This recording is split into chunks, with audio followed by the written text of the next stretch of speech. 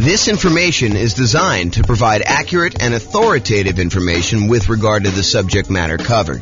It is offered with the understanding that the presenters are not engaged in rendering legal, accounting, or other professional services. If legal advice or other expert advice is required, the services of a competent professional should be sought. Welcome to the Cheyenne Real Estate Investing and Real Estate Financial Planning Podcast.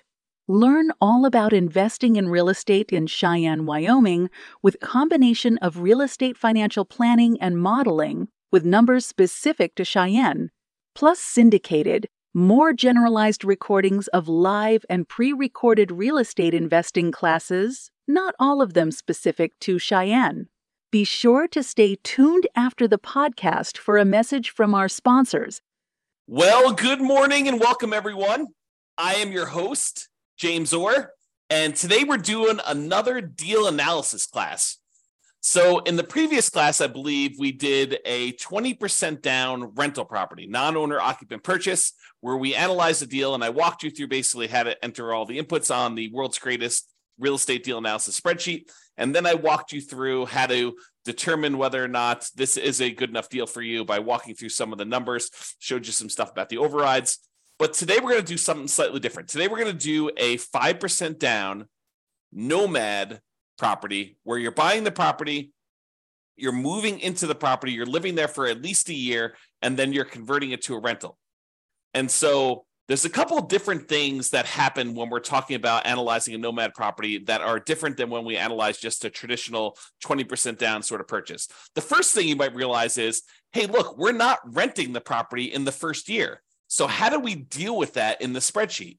Well, the way that we deal with it is we pretend that the deal analysis we're doing is for the first year, and we make a decision based on that. And we look at it as if we could rent it in the first year, even though because we're moving into the property, because by getting the owner-occupant, the lower owner-occupant interest rate, and the lower down payment owner-occupant loan, we cannot not move into the property. We cannot rent it out completely to tenants.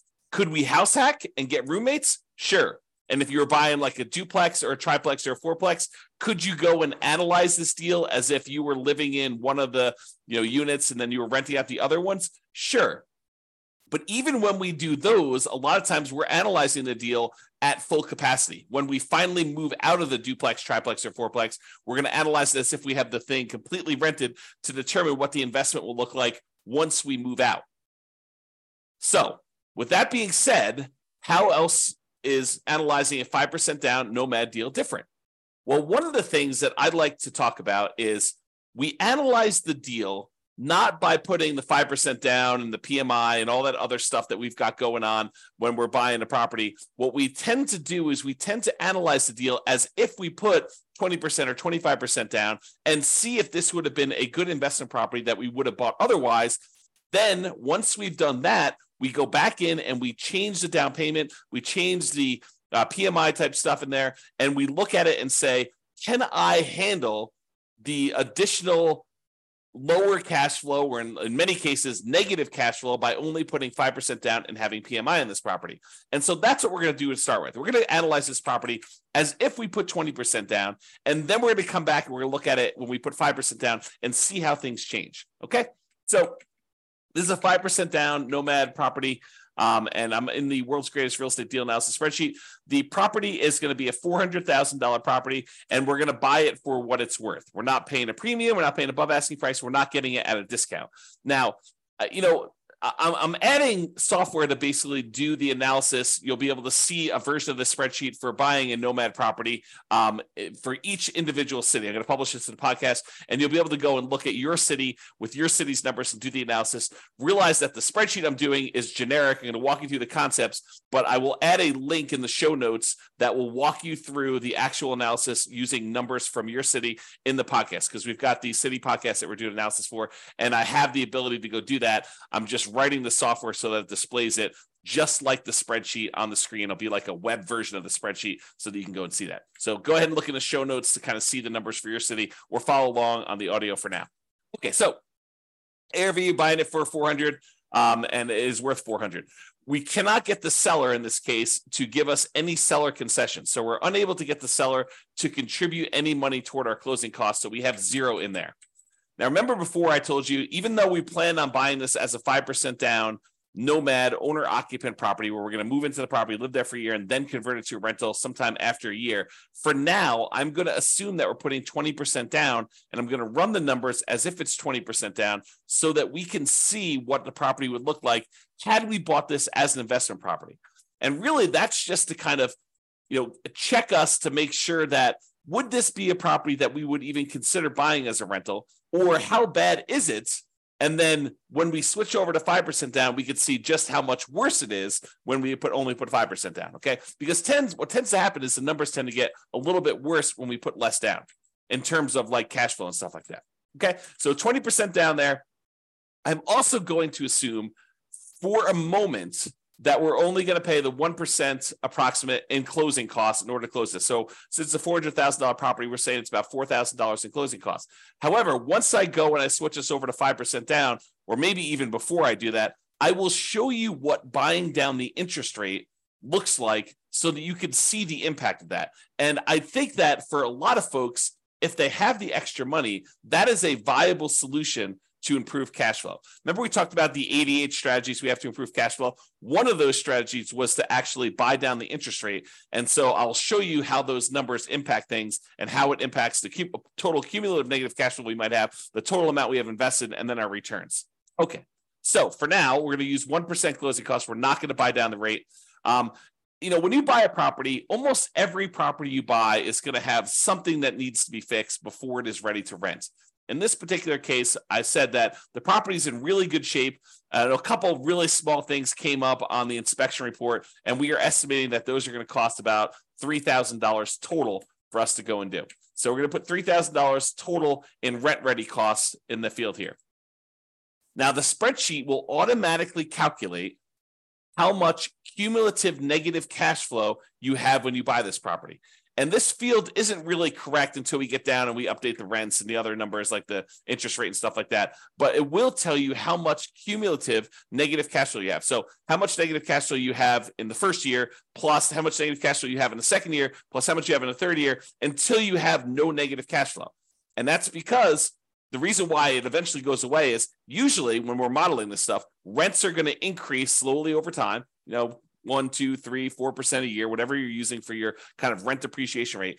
And your taxes and insurance are going to usually go up a little bit, but your mortgage payment on your property is usually fixed, such that the more time that goes by, the bigger the difference between what your income is on the property, that rent that's going up a little bit each year, and the expenses you have on your property, because a large percentage of those are fixed. That mortgage, principal, and interest part of the payment becomes fixed. And so the cash flow tends to increase in your rental property over time, such that if you had negative cash flow, eventually that negative cash flow goes away.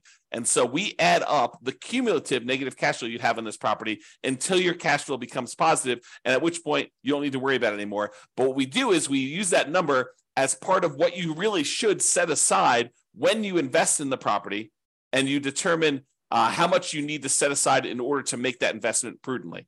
So not only do you need your down payment, not only do you need your closing costs, not only do you need reserves on your property, but in addition to that, in order to make your investment conservative and prudent to make it, then you should also set aside the cumulative negative cash flow that you have on the property. That way you have it. And when you have the negative cash flow with each month or each year, you could just pull from that account knowing that you decided to have negative cash flow instead of putting more down. Because you could have put more down and got rid of this, right? If we had put 25% down, well, we'd still have $3,000 negative cash flow instead of the $10,000. If we put 30% down, you'd have $222. If you put 31% down, you wouldn't have had any negative cash flow at all. So what we're saying is, look, if we had put 20% down, I think we had $10,000 negative cash flow, or we could put down a lot more. So the difference would be we could put down $80,000 as a 20% down payment, or we could put down $124,000, $44,000 more, and not have the negative cash flow. So the question for you then becomes, and this is sort of like a question to think about for yourself, do you want to put $10,236 aside as the cumulative negative cash flow that you know you're going to need to pay on this property? until the cash flow is likely to go positive. It's possible your rents don't go up as fast. It's possible your expenses go up a little bit faster with inflation or something like that. But this is a good estimate of how much negative cash flow you're likely to have in this property. Could you put the $10,236 aside, or would you rather put $44,000 more down? $10,000, $44,000. Which would you rather do? And that's the question, right? Because the negative cash flow is really a deferred down payment. If you had put more down, you wouldn't have it. But in this case, we're choosing to put less down, and we're choosing to accept this negative cash flow. And you'll see that comes up again when we put the 5% down, because when you put less down than 20%, it becomes even more negative. Okay. For now, though, I'm going to just kind of keep this here because it's actually technically not this negative. You'll see here in a second. Then this shows you like the total amount you have invested, the closing costs plus the down payment, plus this cumulative negative cash flow, plus the rent ready costs in order to purchase this property. It shows you that you'll need to have about $97,000 or so to do that. Calculates that you're doing a $320,000 loan, buying a $400,000 property, and we're using the 20% down for now. Interest rates right now for about 20% down are somewhere in the 7% range. You can go call your lender and get that rate. We have a whole class on how to do that. And then the term, we're doing a 30-year loan, 360 months. For now, because we're putting 20% down, we don't have any PMI. So I'm going to put 0 for PMI. When we put 5% down, I will change this and I'll put in a number for private mortgage insurance. Remember, private mortgage insurance is insurance that you pay to protect the lender in case you default because you put less than 20% down. If you had put 20% down, they wouldn't ask you for it, okay? But because we're putting less than 20% down, you've got that. And then PMI would drop off when the loan to value became 80%. Now, monthly rents. So the monthly rent of this property is $2,850. So we put that in there. Now you can see that because it's $2,850, the cash flow on the property is slightly positive, and we no longer have any cumulative negative cash flow. So, I'll go through these other expenses, but the question I'm going to ask you is, look, this is a property that if you had put 20% down, it has the tiniest bit of cash flow. And in some markets, that's what we're looking at. That's the reality of our current marketplace, where in some markets where you put 20% down to buy an investment property and you're lucky to be break even at this point, right? That's what happens when prices go up a lot, interest rates go up a lot, and rents go up, but not quite as much as the property prices and the rents and the rents have gone up. So in some markets, that's what you're seeing. Other markets, you're like, James, this is crazy. Putting 20% down, not making any cash flow. You're talking, you're crazy talk there. I'm always making cash flow, even in my market, even in our current conditions. Yeah, some markets you totally can do that. In other markets, you're going to be way negative, even with this, right? Even putting 20% down. Okay, so each market's a little bit different. Go check the show notes. I'll link directly to your deal analysis. You'll be able to go look at that.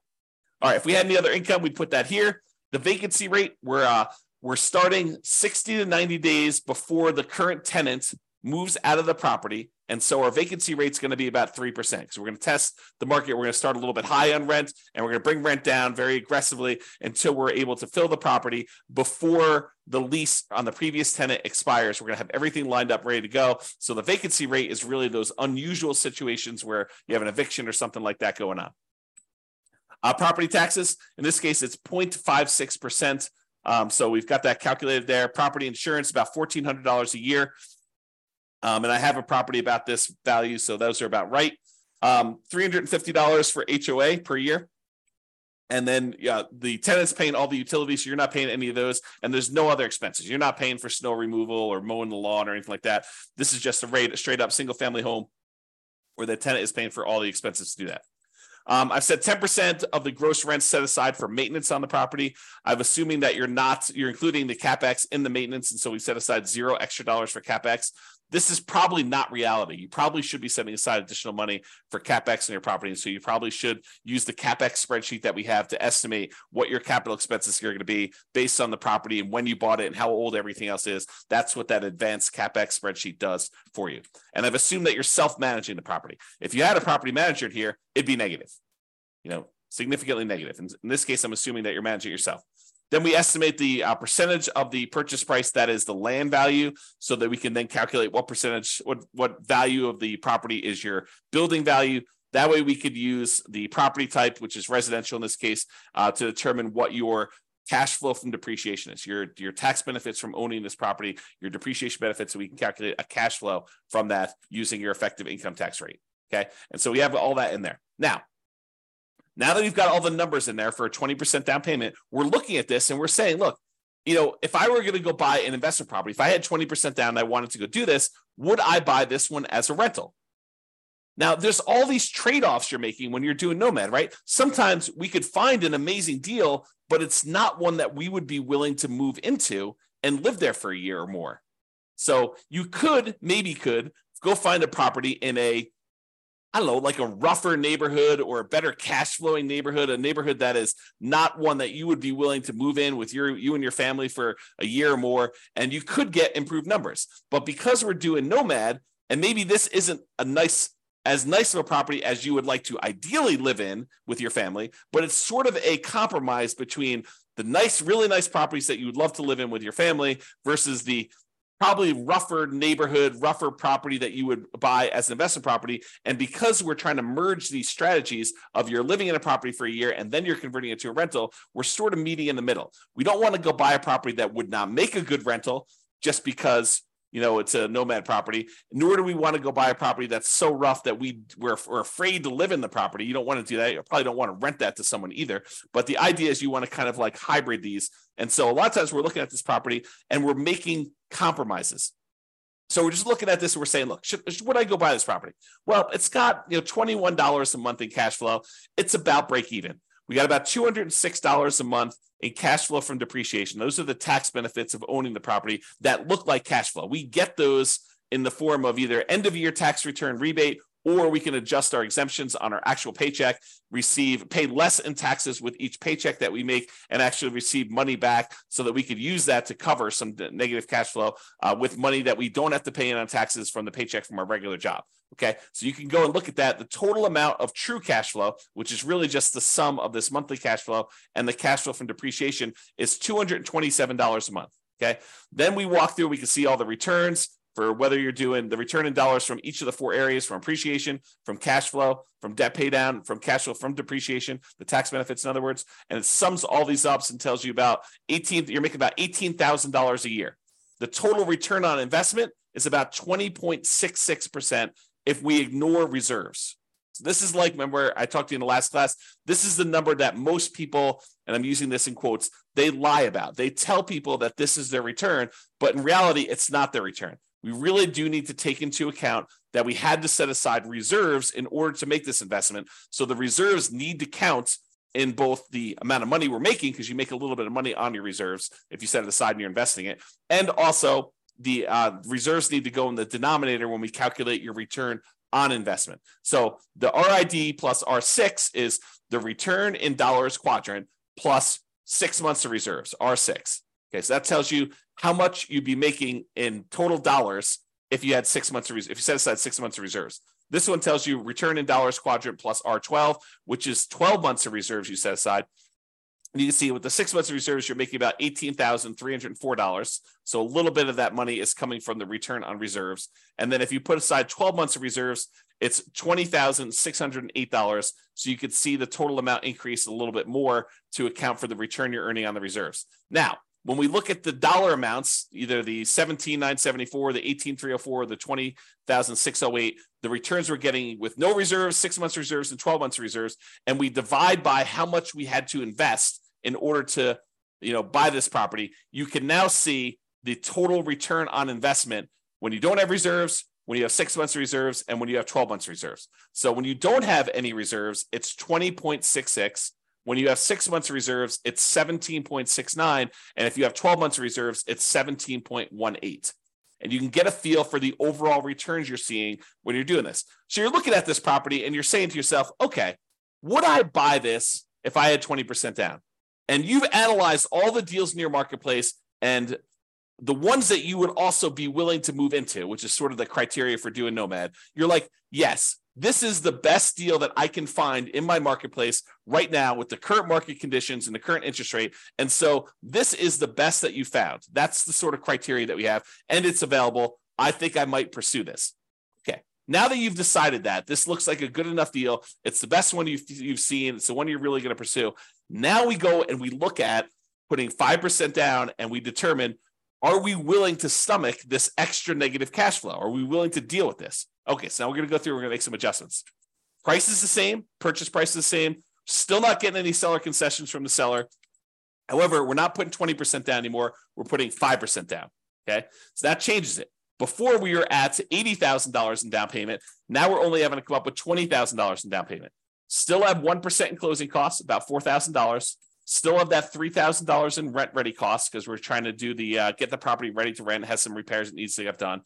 Now our cumulative negative cash flow, before it was I don't know, 10, actually it was zero when we put 20% down because we increased the rent. But when we had the rent lower, it was $10,000, which really isn't relevant here. But in this case, it's $15,000 negative, right?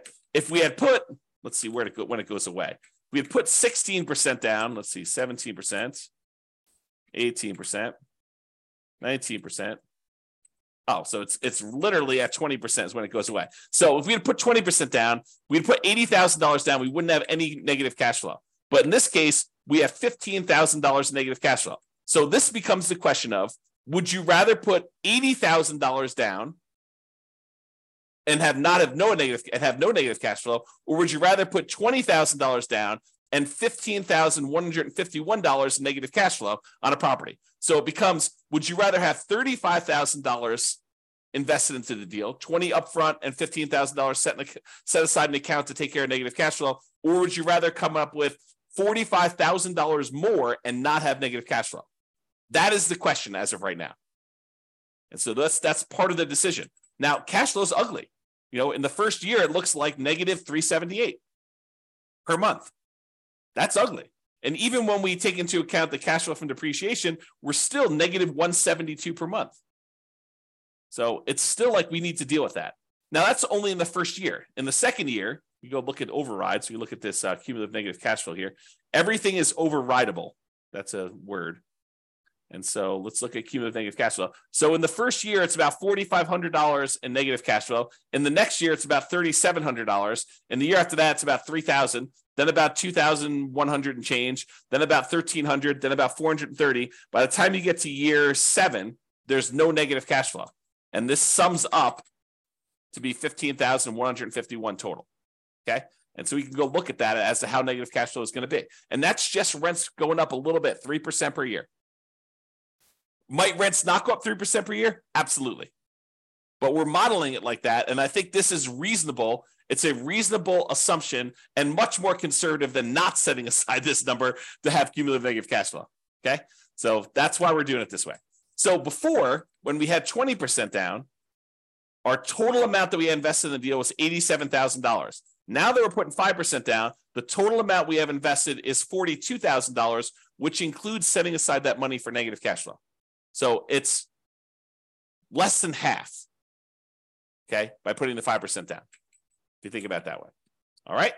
So the mortgage amount now, because we're putting 5% down, is $380. Now the mortgage interest rate is not 7% anymore. We're doing owner occupant, and it's probably in that 6.75 to 6.875 range for doing the owner occupant rate now with that. And we've got PMI. And PMI right now, 0.38. 0.038. There we go. So you call up your lender and you'd find out from them how much private mortgage insurance is going to be. Or we just did a class yesterday on all the factors that go into calculating what PMI is. And then we're going to do a class, I think next week or the week after that, on how to actually calculate it using a rate sheet from a private mortgage insurance company. But I went and I looked it up before class today. It's 0.38 for someone with really good credit, doing a 5% down loan, solo. So 0.38% is what we use for that. So it's about $120 a month in negative cash flow on this thing. So now our negative cash flow is a little bit higher than it was before because we changed the interest rate and now we have this PMI. And PMI is a factor in calculating the thing. So these numbers are now, I think before it's like $15,000. Now it's like $18,636. Or if you look over here, negative $467 a month or negative $261 if we take into account the depreciation, cash flow from depreciation. Okay. So we looked at these numbers and we saw all of these things here. Now realize there are several ways to pay PMI, right? We chose in this particular case to pay PMI monthly. We could have said to the lender, hey, Mr. Lender, Mrs. Lender, instead of you actually giving me a monthly rate, why don't you raise the interest rate on the overall mortgage? Give me a credit that you would then use in order to pay the PMI upfront, because you could pay it upfront as one big lump sum as well. Okay. And they may choose to do that. And they say, okay, well, if you do it that way, interest rates are going to be, 7.125, and you won't have this 0.38 at all. It'll be zero. And then you go look at that and you're like, well, that's worse. And this interest rate lasts forever. The PMI only lasts until I get to 80% loan to value, and then it drops off. So actually, I'm not going to do that. I'm going to go back to the way we had it before, 6.875 and 0.38.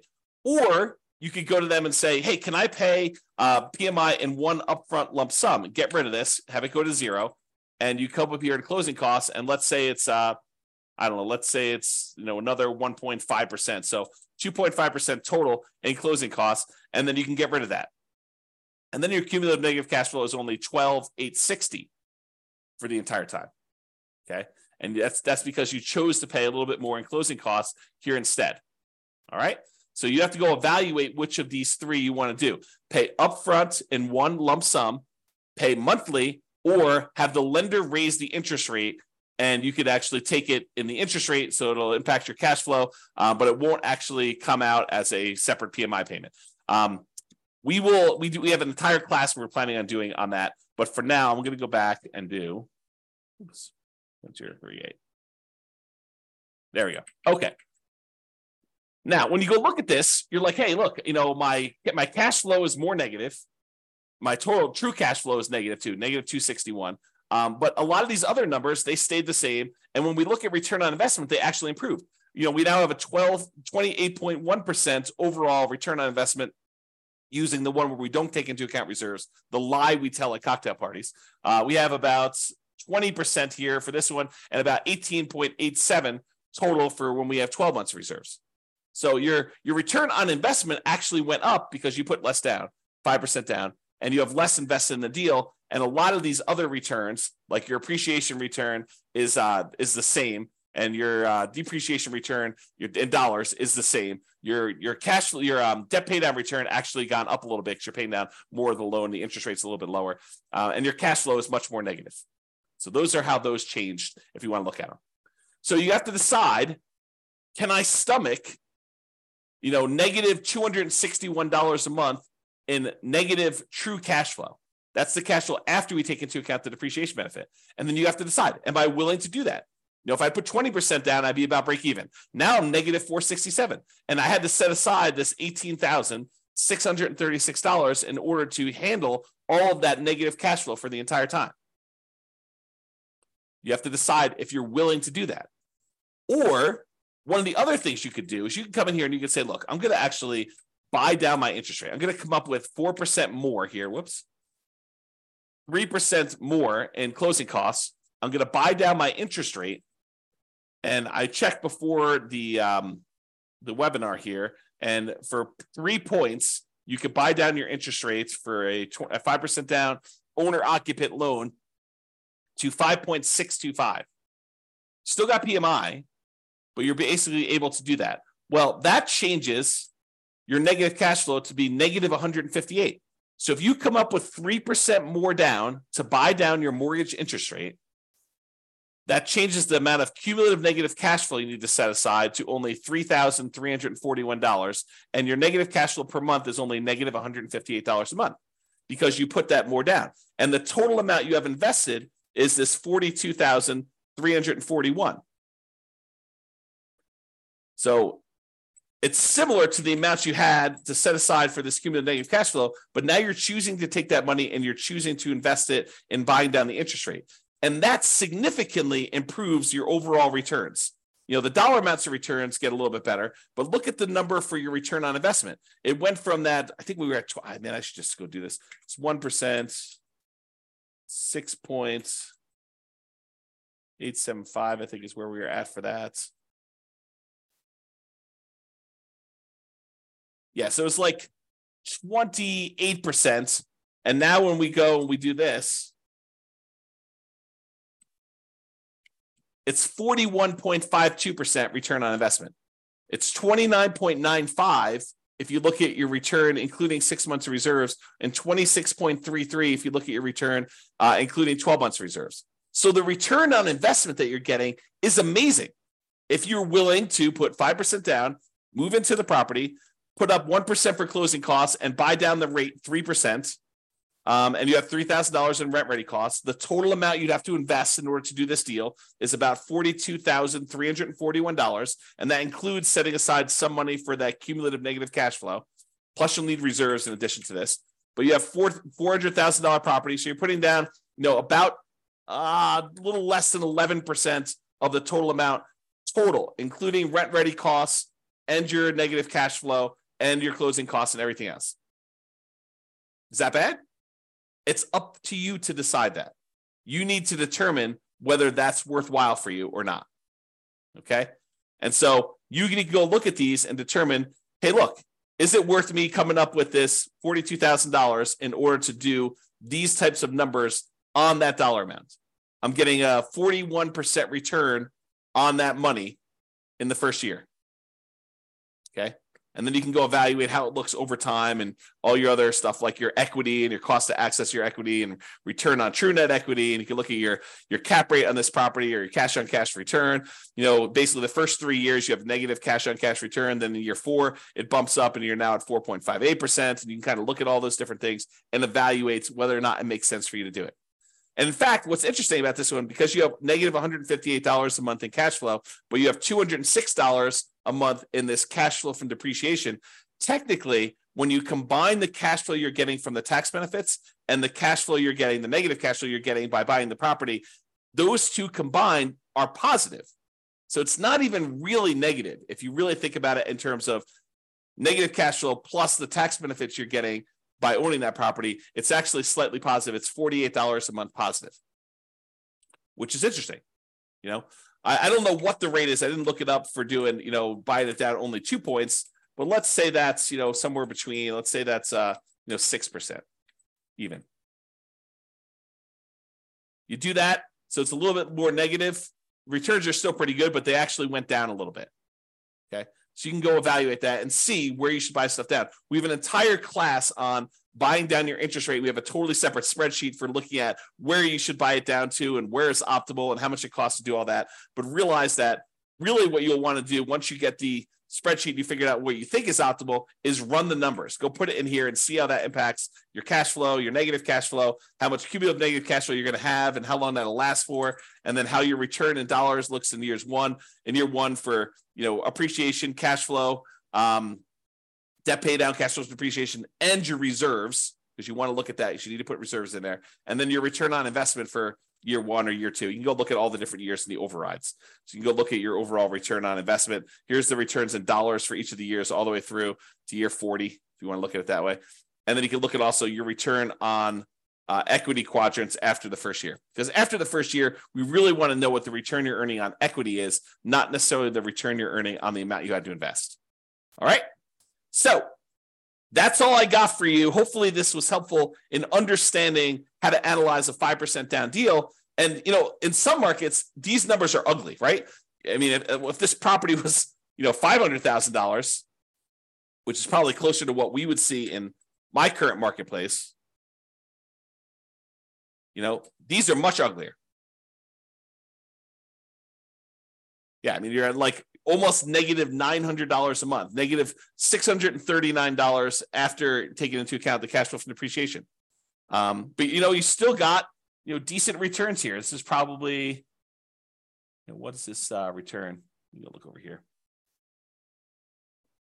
It's the return from equity is 28.73. So I don't know. Those numbers still look pretty good when you kind of look at it that way, but it's really ugly. You need to have this negative cash flow side. And look at this. I mean, basically, you're buying a $500,000 property. You're going to put it when you figure out like the total amount you did. You almost have to put aside, 20% of the property with all the negative cash flow you've got. So you're putting down, almost like a 20% down payment to do it. That's pretty ugly.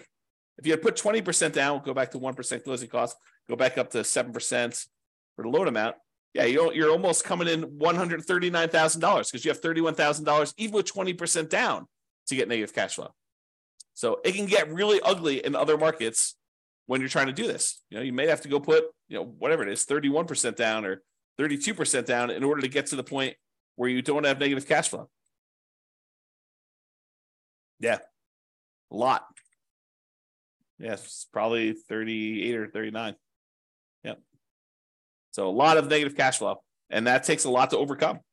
A lot of deferred down payment from not putting enough down. All right, so that's all I got for you. Hopefully you enjoyed this deal analysis and seeing how it changes when you're analyzing just a regular 20% down deal to now when we're doing 5% down deals. We will continue in this series of analyzing different types of deals. I think I want to do, I don't know if we're going to do free and clear next, buying a property where you're buying it all cash and show you how that looks, or buying a property that's new construction and how some of those things are different. I'm not sure which one I'm going to do next, but I plan to do a whole series of these and cover a wide range of situations so that you can see how we might analyze these different deals. That's all I got for you. Hope everyone has a great day. Bye-bye for now. With home prices up, mortgage interest rates up, and rents up but not quite enough to counteract the higher prices and interest rates, cash flow on rental properties in Cheyenne is harder than ever. Book a call with the Real Estate Financial Planner to apply our proprietary 88 strategies to improve cash flow on your rentals. See the show notes for a link to schedule your call and improve your cash flow today. If you're a real estate agent, lender, or professional in Cheyenne that wants to help our real estate investor listeners, consider reaching out to learn about collaboration opportunities with this podcast. We'd love to add more value to our listeners by having you assist our investors buy, sell, and finance their real estate investments. See the show notes to schedule a call to discuss collaboration opportunities.